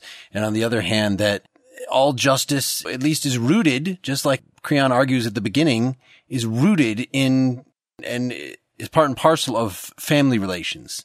So, of course, normally we think of doing right by your family as also just doing right in general. And we think of obeying the state, your particular state, as also just being a good person, a good citizen in general. And it's only, I don't know if it's only in our modern time, but it's especially given our spirit of individuality that we cast ourselves as, no. What I am seeking after as an individual, only as an individual can I really judge the objective good, and probably what my family, what my tradition, what my state tells me to do is codified. It's going to dilute it somehow. So this is sort of the Protestant ethic coming out of this that then translated itself with the U.S. into something political, into this spirit of individuality. Looking at it from that perspective, the tragedy of what's going on is you've got Antigone, who thinks she's reaching toward the objective, toward the god, but is doing that by clinging to familial ties. And then we have Creon, who also thinks he's reaching toward the objective, towards what the gods want, but he's doing it really with loyalty to me, and I'm the ruler, so therefore loyalty to your government and the way that I am interpreting that Polynices was a traitor. So both of them are trying to reach toward the objective, but because they're in an older time, they don't even have a sense of the objective, that it was a great accomplishment that Plato outlined. No, you don't have to just pay attention to what the gods happen to love. It's that there's an objective good, and that's what the gods actually turn toward. It seems like either Sophocles is trying to make that same point, or he's just in sort of a pre-modern time, and so he can't make that point because they really just didn't, back in this day, have the notion of the objective good. And then when we got to MacIntyre, a more recent ethicist, following Anscombe, this idea that there's an objective good is actually a modern myth, is something that came out of getting rid of polytheism and embracing monotheism. And according to Anscombe's interpretation, the majority doesn't have this underlying monotheistic theological view anymore. Then we actually should learn from Sophocles, that we should learn from this picture that there really is no objective good that we can all reach toward and have a shared peaceful experience. There really just is these sort of abstractions that we erect upon certain individual sorts of ties. Or even if there is such a good, it's too thin. Ethically, we need a more robust sense of the good. So this even gets towards a Nietzschean type of virtue ethics argument where each individual, through the constitution of their character, has their own telos, their own end, their own good. Whereas coming from a straight up Kantian, yes, the good is objective stance, that's just the genetic fallacy. Yes, we learn about the good from family or from what the state says, but those are just stepping stones. And if you argue, as Sandel tries to do, away from the liberal, the objective, in favor of the individualistic, then you're doing something wrong. You're just confused. Yeah, of course, about what the good is. As I've argued before, I think those two things are compatible. So, the thin conception of the good and the basic idea of rights and things like that is perfectly compatible with a thicker sense of the good where you also value things like family ties. Part of that point is understanding that the social organization is not the sole or primary way in which you get your ethical understanding of the good. So you would understand your virtue, something like importance of a strong, virtue ethics, but not in a kind of Platonic way where the state is responsible for educating you on those things solely. Well, you're right. Even on a Platonic view, when we're not talking about the state basically having to take in hand the inferior people that can't see the good for themselves. Plato is our big representative of maybe the originator, I don't know, of this notion of an objective good that's beyond any. I agree. I think that was a good point. I just was thinking in terms of the issue of the state and the way West was framing that alongside a thin understanding of the good for a state that is part of a liberal understanding of the proper functioning of a state and its relationship to its citizens, there is a thick understanding of the good for those individuals that is compatible with that state. And I think that part of that is understanding that the source of that thick understanding is not the state. And that might be a way of thinking about a kind of mistake that Sandel may be making. Or maybe let's not say call it a mistake. Let's just call it that his point of view is that the state has more of an influence, or the culture has more of an influence on that understanding of the good. Can we just make this a little more concrete? I have a feeling with this whole thick versus thin understanding of the good, we're probably losing a lot of people. So a thin conception of the good would involve basic commandments like thou shalt not kill, and a thick conception would involve a whole set of religious beliefs, for instance, or any other beliefs associated with your ties to a community. But also to what will help you flourish. So if we get down to the kind of Nietzschean virtue ethics, which extends into psychoanalysis, flourishing and being happy, it's not enough to observe the minimal commandments, thou shalt not kill, and so on. And it's not even enough to observe a thicker Aristotelian conception of the good where you're trying to develop virtues of, say, temperance and justice and courage and things like that. Those are still too generic. At the Nietzschean level, it's about finding out who you are at the level of character and then actualizing that. So it's about virtue specific, not to being a human being, but to being Wes or Dylan and so on. Which, of course, is tremendously innovative on the part of Nietzsche, that, you know, both Creon and Antigone are putting their specific duties as if they're saying the objective good. In other words, what the gods command. That's their easy way to conceptualize that. Involves different things for different people, right? Unlike the utilitarian who is going to say we can all obey the same abstract rule, you know, or the Kantian that will be able to lay an entirely abstract rule out for what you're supposed to do, or at least what you're prohibited from doing. But if you think that the rules are, well, you have certain duties toward the state or towards your family, then the empirical circumstances in which you are going to then give you a much thicker concept of the good. In other words, because your family is telling you to do all this stuff, the state is telling you to do all this stuff, the state is setting up ideals, the family is setting up ideals, so that even just having an objective rule that applies to everybody, obey your family or something like that, that then blossoms into a bunch of details. Yeah, and the question of what was Creon's good in this situation, what was Antigone's good? Obviously, they both are not. I mean, Creon went to his ruin and Antigone to her death. But with honor. Some people will admire you as Manet, but I'm going to have honor. Yeah, we don't need to judge this by utilitarian standards or the maximization of pleasure or however you want to put it. It could be that the state's good is something different entirely than either Creon's good or Antigone's good. I'm having a hard time not identifying Creon with the state's good. I guess I'm just looking at that first screed. I don't know. It strikes me as just pompous. In fact, I think that the translation that we read with Provenza definitely tries to bring that out. I mean, first of all, it's no longer in verse, right? It's in prose. And it sort of has like an address at the boardroom feel, right? You just said that you thought that Creon was associated with the state's good, but then it sounds like you're characterizing his opening speech as Weasley, and he's not really associated with the state's good. He's taking that upon himself. He's declaring it, but he's just a bag of wind, which I think is how most of us take the character.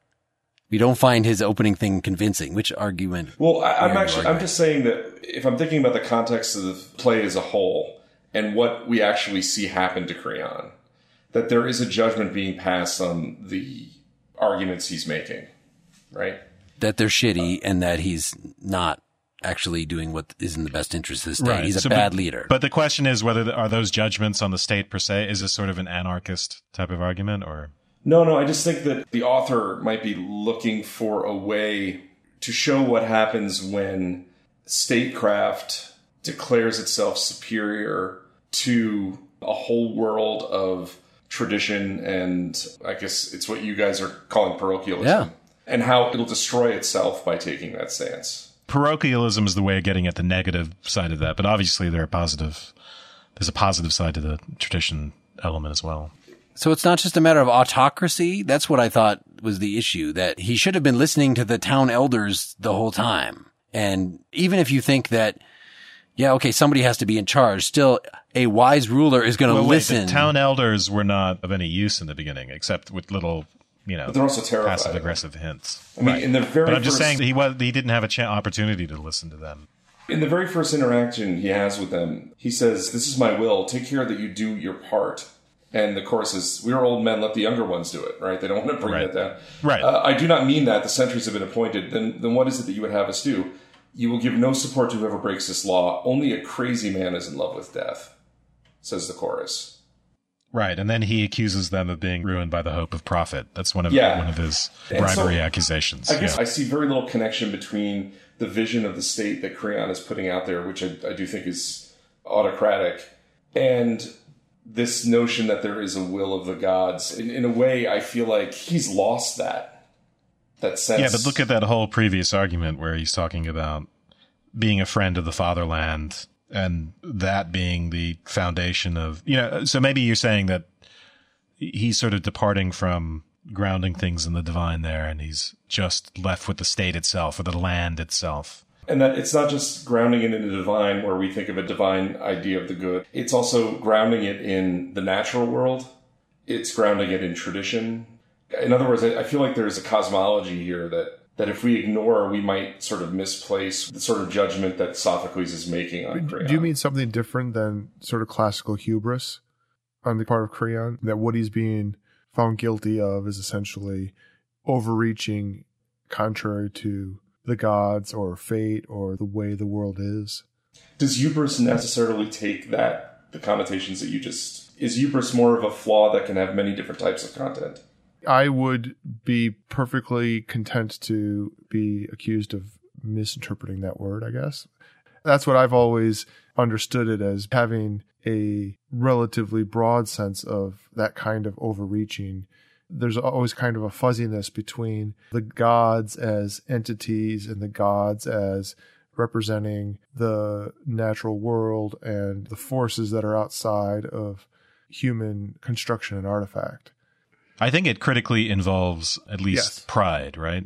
Or maybe I'm misinterpreting here, but this is what I took in part to be the significance of the chorus's response to Creon when they say, "This resolution, Creon, is your own," because he's trying to speak as if he is the state.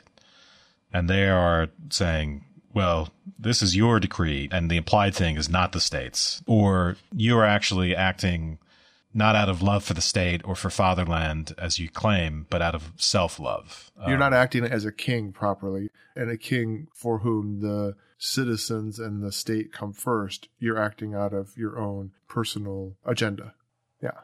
Yeah. So what's wrong with, screw all this connecting it with fundamental ethical principles in conflict, that what we have here, just the psychoanalytic take on it. It doesn't matter that we didn't all read this Almansi paper, but yeah, you're getting at that whatever they say, the different characters, in terms of their justifications, that I'm just upholding the will of the gods. Of course, everybody is going to act here, and maybe always acts, out of deep personal interests. Mere reverence for the gods is not going to actually motivate you to do anything. Just like it's fear that motivates the chorus to do what they do. And it's paranoia and wanting to solidify his power that's motivating Creon, and some weird death drive for Antigone. It's much different. So Antigone is acting out of love for her. So this is, again, where I think the theme of love is actually quite important, and the talk of love at the end of the play. So Antigone seems to be acting out of love for her brother.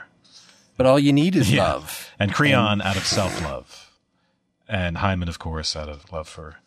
Well, and his father, too, right? He seems to be genuinely concerned about that's right. Creon overstepping, trying to find a way to tread in between that. In some ways, I find his speeches the most touch with reality, most deft and revealing, and they're the only ones that present not someone sort of standing on their soapbox and just screaming out what they think. That's Creon and Antigone, but he sees multiple sides of what's going on. Right.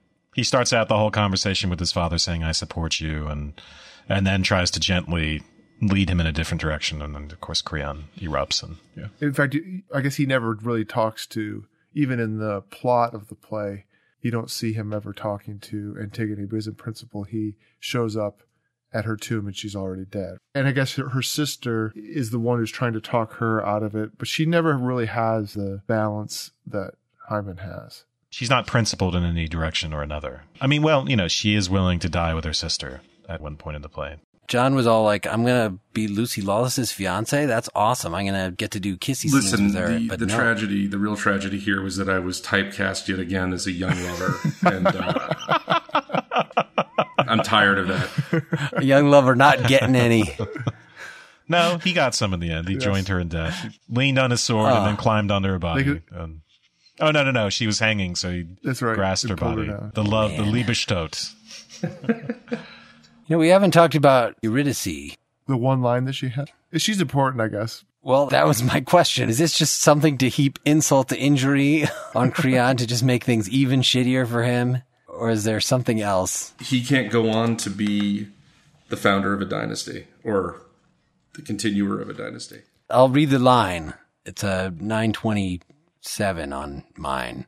The Chorgos says, oh, look, Eurydice, our queen. Has she overheard us? The messenger talking about Hymen being dead and Antigone being dead. And she says, I've heard something, friends, as I was unlocking the gate of Pallas's shrine, for I needed her help today.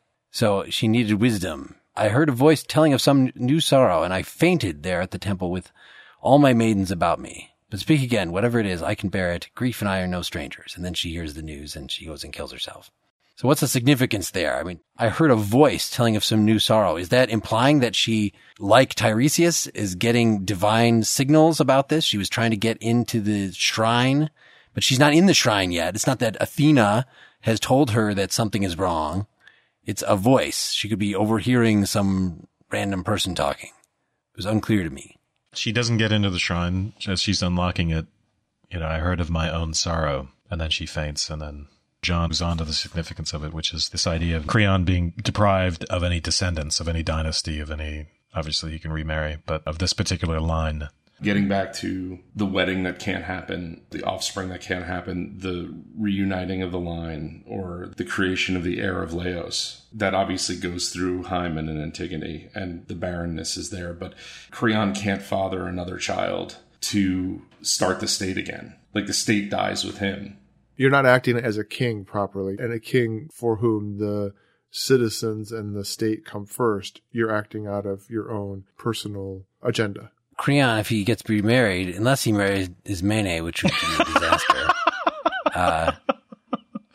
If he marries anybody else, it has to be somebody that doesn't have a name, because in this society, that's my theory. It's we have the important characters who are only in this family, and then everyone else, the chorus, the messenger. You can't say, hey, it's Ned the messenger. No, he just has no name. The sentry has no name. David Brin would not approve of such hero worship in a text like that. The chorus themselves should contribute positively to resolving the difference. Well, who has a closing or something like that? Something that is bursting at the seams. We haven't heard Wes read some Greek for us. It'd be a nice way to go out. Oh, that would be nice. The meter is not going to be correct. I don't think anybody else will notice except you. All right, I'll read a little bit of this. I don't know. We're going to get ancient Greek people telling us about what I've done wrong, but oh well. Just the very beginning of it. O koinon atadelphon ismenes kara, arois otizeus ton apidipu kakon, apoion ukinon etizosen tele, udengar ut algenon ut ates ater, ut aiskron ut atimon esthopoion u, tonson tekakon uk apop ego kakon, kainun tuti au fasi pandemon pole, kerugma, there it is, kerugma, kerugma thenai ton strategon artios, ekes ti kesekusas ese lanthane, prostus filus stekonta ton extron kaka. Kaka means bad. And that whole thing is just translated as Ismene, dear sister. That's the oldest Bugs Bunny gimmick, where they meet the natives and they say two words and the translation is like. Anyway, I couldn't find someone reading it online just to get a better sense. So it's an iambic trimeter. So I honestly don't know how it's supposed to actually sound as far as the meter goes. as a theater person or former theater person or whatever, just throw out there, I don't know how difficult I would always find a lot of these more abstract ideas that would come out of the play to actually stage them in the play. They can't even stage a fight scene. Certainly they can't stage an abstract idea. To stage it in such a way that these ideas sort of unfold in some way. It's very difficult. All right. Well, thanks. This was nice. If we wanted to still be going after 3 hours and feel like we wanted more, we would have had to do more than one play. But we really soaked this thing, I feel, for all that we possibly could have. Next time, Wes and I will be on a special bonus episode where we talk more with Jonathan Sagal, our guest for the Schopenhauer episode. We only talked about music toward the end with him, really, even though the whole thing was supposed to be about music, but they were so hard to get through Schopenhauer. And I know Jonathan wanted to rant about music more, so we're getting him. And then Victor Krummenacher, who's the bass player from his band, Camper Van Beethoven, who's also a very smart, talkative guy. And so just we don't even have a text there. We have some topics about music, about the songwriting life. And it should be pretty interesting. We're supported by your donations. Please go to partiallyexaminedlife.com. Make a contribution. Big donors since last time include Colin Negrich, Timothy Perigo, Chang-Chi Young, Max Kevill, Dylan Tucker, Michael Offerbach, Adam Balch, Brian Snell, Steve Crawford, Keith Maggart, Alice Parra, Alex Connolly, Tobaloba Oni, Aaron Schur, Steve Hell, Steven Seberg, Jimmy Latin, Robin Smith, Daniel Meisler, Lauren Gable, and Isabella Montgomery. Thank you. Thanks also to the many smaller donors, including those who are newly or on a continued basis signed up for our $5 a month citizen site. I want to remind folks that Partially Examined Life is an Amazon affiliate. If you go to partiallyexaminedlife.com, click the Amazon ad in the right-hand margin, make the purchases that you're going to make at Amazon anyway, then around 6% of the money you pay will go to us at no additional cost to you. So please bookmark that. It's a way you can support us easily on an ongoing basis if you buy stuff from Amazon. We are also an Audible affiliate. Audible is the biggest distributor of audiobooks. They have a very good subscription service. If you want to try that out, go to audibletrial.com/PEL. I want to point out, if you do that, or even if you don't want to sign up for their service, but I personally, Mark Linsenmeyer, have now narrated several books available at Audible or through the Amazon site, including one that just came out on the lives of Voltaire and Jean-Jacques Rousseau.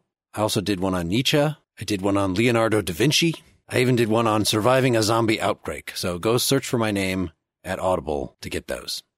Hey, we've got a Facebook page. We've got a Twitter feed. We have a blog, partiallyexaminedlife.com. You can go and discuss this yourself. You could start a not school group, just like the one that we already had, but discussing a different Oedipus play. Certainly you want to go there and discuss the one that we had. There's also going to be an after show on this episode with Danny Lobel. So that's going to be on June 28th at 3 p.m. Eastern. Sign up at Partially Examined Life.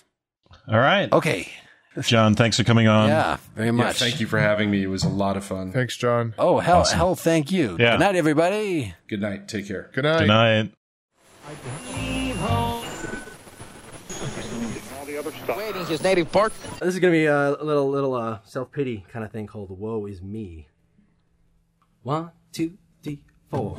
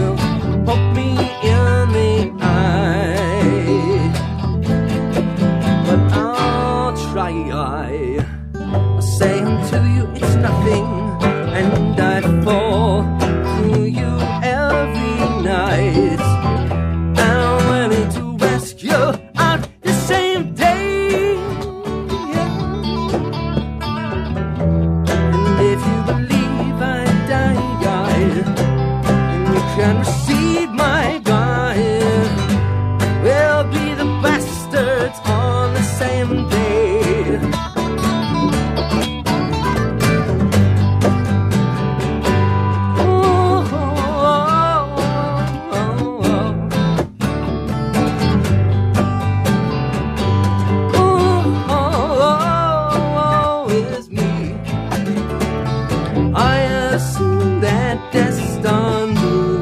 Spit and pass me by, but I'll try.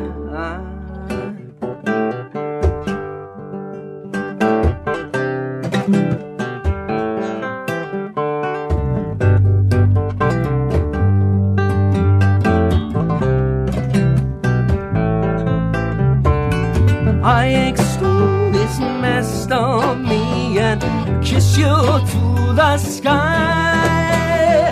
I'll control the rest of me and love you by and by. I'll try.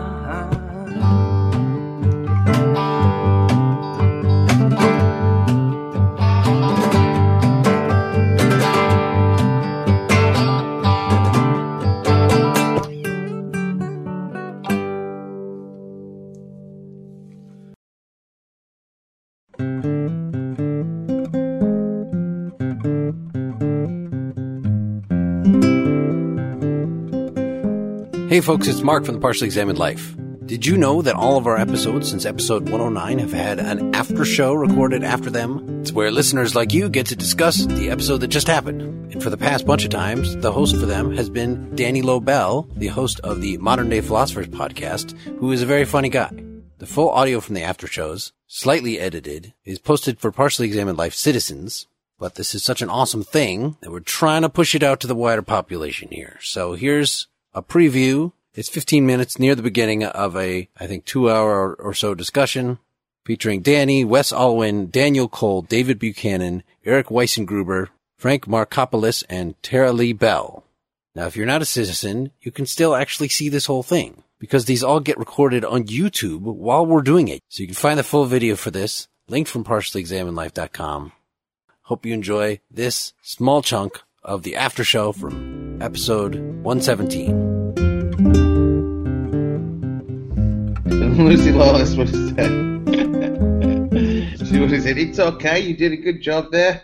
You know, it was a tough moment for a minute there, but all's worked out, all's well that ends well. The Queen That's an Australian accent, not a New Zealand accent. Yeah, tough line there. It's all just different measures of the English accent, isn't it? Hey, Tara Lee's here. Hi. Welcome. Hi. Welcome. Thank you. We're discussing Antigone, or Antigone if you pronounce it incorrectly, like I originally did. Antigone.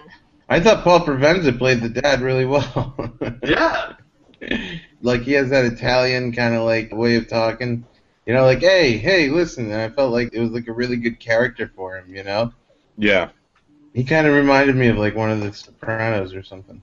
You could play it like a mob boss. Yeah. Yeah. Exactly. Hey, look, I'm going to whack her, you know? And then he's like, you know, I've had some second thoughts. You know, there was a prophecy. I screwed up. Let's go dig her out of the ditch.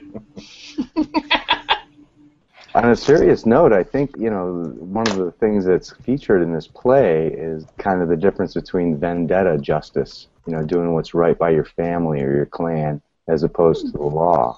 It took real work to get over that. That still goes on, like in the mafia, because they can't operate under the regular law. They have to make their own, and so they go for the old world stuff. Right. That's thousands of years old, right? Dishonor my family, I kill you, that kind of thing. Still goes on. Creon, right? Creon thinks he's transcending that, I think. He is representative of true justice, not vendetta justice, so that he's essentially willing to... these are people within his family. He's the uncle of most of the people involved, so he's willing to, you know, kill his niece, and so Creon thinks he's transcending familial loyalty, and so it's almost an overreaction to the other extreme, which is the incestuous. Not just familial loyalty, but familial love that goes beyond affection to sex. To bring it up to current events, I think it's a lot to do with pride. I felt like he had too much pride. He wouldn't listen, and the way, was it Haman, his son? Hyman, I think. Hyman? Hyman. The way he presented to his father, I thought was very tactful. And, he tried to do it in a way that wouldn't destroy his father's ego. And he was saying, I'm not even doing this to stand up for my woman. I'm doing it to stand up for you. Because at first you think he's going to agree with his father, because he's like, what kind of son would go against his father? And the father's like, yes, someone who raises a son who goes against his father is doing a detriment to himself. And you're like, okay. I guess he's going to take his dad's side. But I thought he was just gently playing his ego right there, just saying, but, people around town are talking, and they're saying this ain't so great, and I thought that was a very telling moment in the play of just how he understood that his father had this huge ego, and he wanted to try to get through to him without destroying his pride. It also sets up the final action, too, where Creon gets his due in the end, because the conflict between his son and him leads not only to the death of his son, but also his wife. So the fate of Oedipus's family, they die out along with the dynasty, so does his. I don't want to say it was contrived, because the son's case was, I could really relate to that. He was like one of the most sensible people in the piece. But it also, it almost seemed really convenient for the final conclusion for Creon to lose everything in the end. Actually, can somebody remind me, because I was confused as I was listening to the discussion, what is the relationship between Creon and his family and the Oedipus story? So I know there's a Creon is relationship. the brother of Jocasta, who was Oedipus's mother and wife. Okay. So he's both brother-in-law to Oedipus and uncle to Oedipus. There is uncertainty about his position. Because if you remember, Oedipus comes in and he marries Jocasta, and so he is the tyrant. He has a position as ruler in the city, and then he has children. And so the question is, well, what's the succession going to be? It's up in the air because he is the husband of a queen. Okay, so, I guess his children would come next, but, what pull does Creon have? Even in the mythology, who's going to take power next? It's a moment of crisis. There's no sure, easy path of succession. Even in the mythology, not just in Sophocles or the other dramatists. Yeah, I wondered if it was a statement on some kind of quote-unquote sexual morality that, all this bad stuff surrounds, so to speak, the sin of Oedipus, right? So, Oedipus and his mother curse everybody around them. Everyone's going to die who is in their path. I wonder if it was a statement on that at all. I think Paul or Lucy at the end brought up that it might have been a political satirization of what was going on with the leader at the time. Was that ever figured out, Wes? Did anyone ever look into who that leader was? Say it again? I think it was Lucy at the end of the episode who asked if it was actually Creon was based on the leader of that time. No, it's just mythology. Yeah, I didn't want to cut. That might be a possibility. But if you want to talk about sort of layers of interpretation, the audience who is sitting watching that play are members of a republic, the Athenian Republic, with a popular assembly, direct democracy for citizen males. So they are watching this story of a kingship, and before that with Oedipus, a tyranny. So you have people who live in, again, where there are briberies, there's cabals behind the scenes running little games, Pericles and his mistress running things behind the show. You have that very concrete activity of a small city's politics. And then these ideas of these mythic figures and the idea of a tyrant or a king. So, you get Creon talking about people doing these dirty deals for cash behind the scene, which is of that world of a democratic polity, but he's also, a king and associated with tyrants. So there's lots of layers to explore, is all I'm trying to say there. And he loves to remind everybody that he's a king. seems throughout the whole time. But I'm a king. Well, this is what kings do. It's good to be the king. I was thinking that even if it doesn't make reference to a specific historical figure, he's kind of typical Creon. Yes. You know, he makes a fine speech in protection of the state and how you can't allow the traitors to, you know, be honored and all that stuff. I was reminded of contemporary politicians who, you know, scare everybody that our way of life is under some existential threat, and so they're going to do this tyrannical thing to protect us all. It is mythic in the sense that it could be about anybody of any era. It's just almost like a human nature thing that just transcends form of government. And we didn't really get into the background with Aristotle, but that's what Aristotle says about poetry. It says history is about what did happen. Poetry is about the kinds of things that happen, which is why it is more philosophic than history. So that's what Aristotle says in the Poetics. So it does have this applicability to multiple situations rather than, you know, designating specific causes and effect loci and things like that. That's what I was saying. Thank you. That's much pithier. Well, it's Aristotle. He's a pretty smart biologist.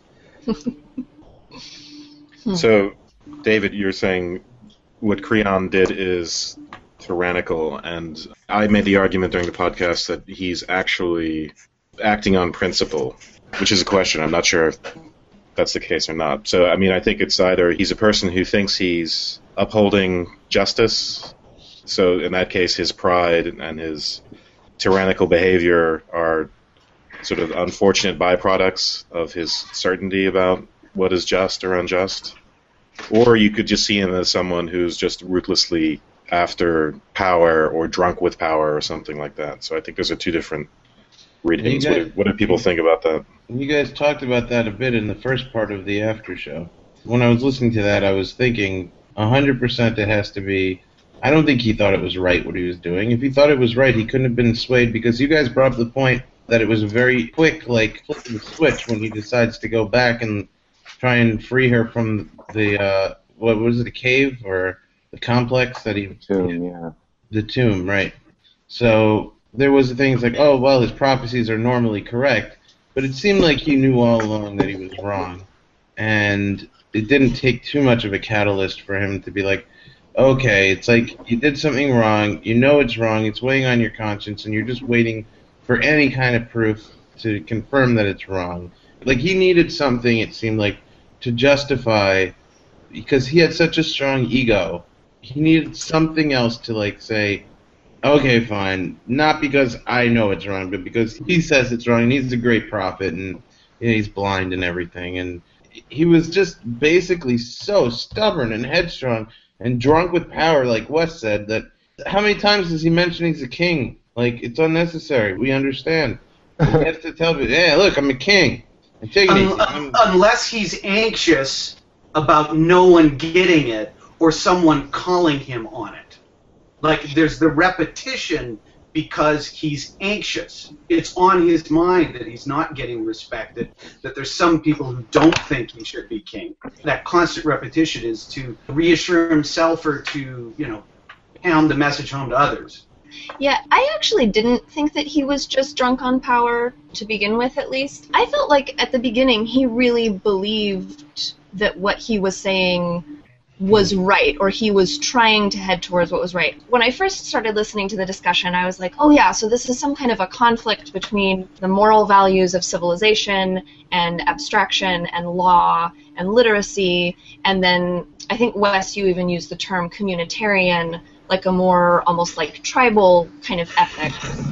On further reflection, I don't think that's the case. I think that both Antigone and Creon are actually representing pretty abstract kinds of morality, and it's really, really hard to work out what to actually do in the practical world when you're working with abstract concepts of morality. So I actually think that Creon is really like, but guys, there's this order to the universe, and in this order of the universe, the king has to be able to say certain things. Like, he has to be able to make judgment calls and say, we're honoring this person, we're not honoring this person. sometimes it drives me crazy because it sounds stupid when I hear people say this, but I think there's a genuine question under there when people do things that break the law. This actually might be sort of interesting. The black woman, the activist who climbed up to the top of the pole and took the Confederate flag down, she broke the law, technically. And a lot of people look at that and say, if we're going to say that that's okay, then next we're going to have people running around raping and pillaging. And that might be sort of melodramatic, but I think that what Creon is trying to take a stand for is, we said when we formed civilizations, when we formed cities, that this was how we were going to live. We were going to live by the letter of the law. It's written down. It's conceptual. We have to stick to it. So I don't think that he's just operating on power. I do think there's an ego trip going on there, like a very problematic one. Thing, what you just described. And it was actually pretty effective, because Creon's first giving the speech about, protecting the integrity of the state, and especially in that context, right? Because they're surrounded by wild animals and barbarians, and civilization just exists behind stone walls at this period in history. It really is a pretty fragile and precious thing. He's making a real case, and I found it kind of convincing. And he himself was convinced by it. But later it's revealed, I think, in the play, and then he sees it himself, that it was really, this was kind of a rationalization of his own insecurity. His rule was threatened by this traitor who came into the city to try to take over again. And he is not just, say, a politician appealing to abstract notions of rule of law. There has been a crisis resolved the night before. This city was under assault by its rivals who were going to destroy it. The long traditions of honoring the dead and religious ritual. There has been a crisis, and he is the sovereign who's going to reestablish some kind of order in this state of emergency. And it falls to him to do that. So it's not as if we're witnessing a schemer have his, Machiavellian plan come to fruition. This guy's in a panic, and so he makes a lot of calls, but he then goes, oh my God, I just made that call. I can't believe I made that stupid call. But he can't appear to be weak because he's the guy, he's the sovereign, who's there to instill some kind of order. So... when you're saying, I'm the decider. I'm the decider. Are we going to watch you play sovereign to your daughter now?